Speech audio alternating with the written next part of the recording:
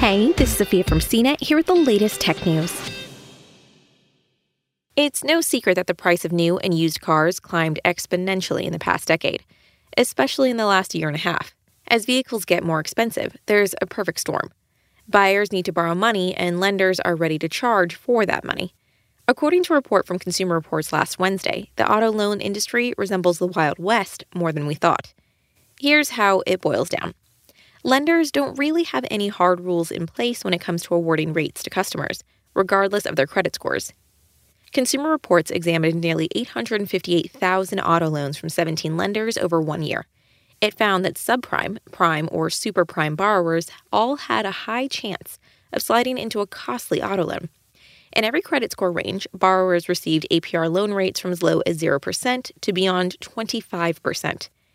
CR found that about 3% of borrowers with super prime credit scores still wound up with auto loans attached to a 10% interest rate or greater. The data showed that many of these customers weren't aware they could negotiate loan terms with a lender before signing, or even shop around for a better rate. Nearly 25% of the loans CR reviewed included consumers spending over 10% of their income on a car payment, considered by experts to be a budget no-no. As for subprime borrowers, 50% of these consumers spent 10% of their income on an auto loan. Part of this may be due to a lack of underwriting standards. CR found that only 4% of the time did lenders verify a customer's income and ensure ability to repay an auto loan. Just 4%. Last year, Americans had $1.37 trillion worth of auto loan debt. CR estimates that debt will climb to $1.42 trillion this year.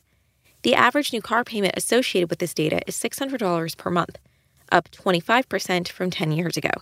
And these figures likely won't get any better either, as a supply crunch for both new and used car inventory makes buyers more eager to step into anything with four wheels. All the while, dealers and lenders may continue to profit. For more of the latest tech news, visit cnet.com.